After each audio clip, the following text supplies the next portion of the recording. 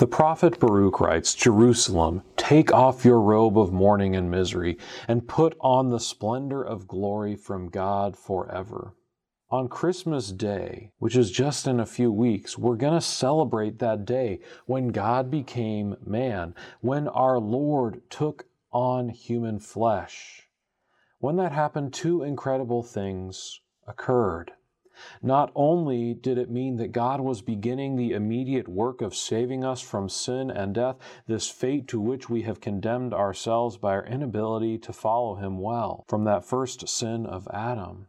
But by taking on our human flesh, He also elevated all of humanity.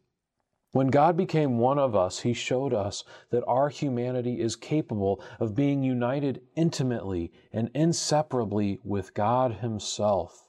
While we cannot ordinarily experience this deep and intimate union while we're still on this earth, this is precisely the union to which we're invited to share with God in heaven. God's incarnation that we celebrate on Christmas, the joy that we experience on that day, it's just a tiny taste of the joy that we will experience when we are in union with God in heaven. In the meantime, while we're still here, we're called to prepare ourselves. John the Baptist cries out to the people, "Prepare the way of the Lord." He's preparing them for His coming in human flesh. But even now, we still must listen to His words. We still must prepare the way of the Lord.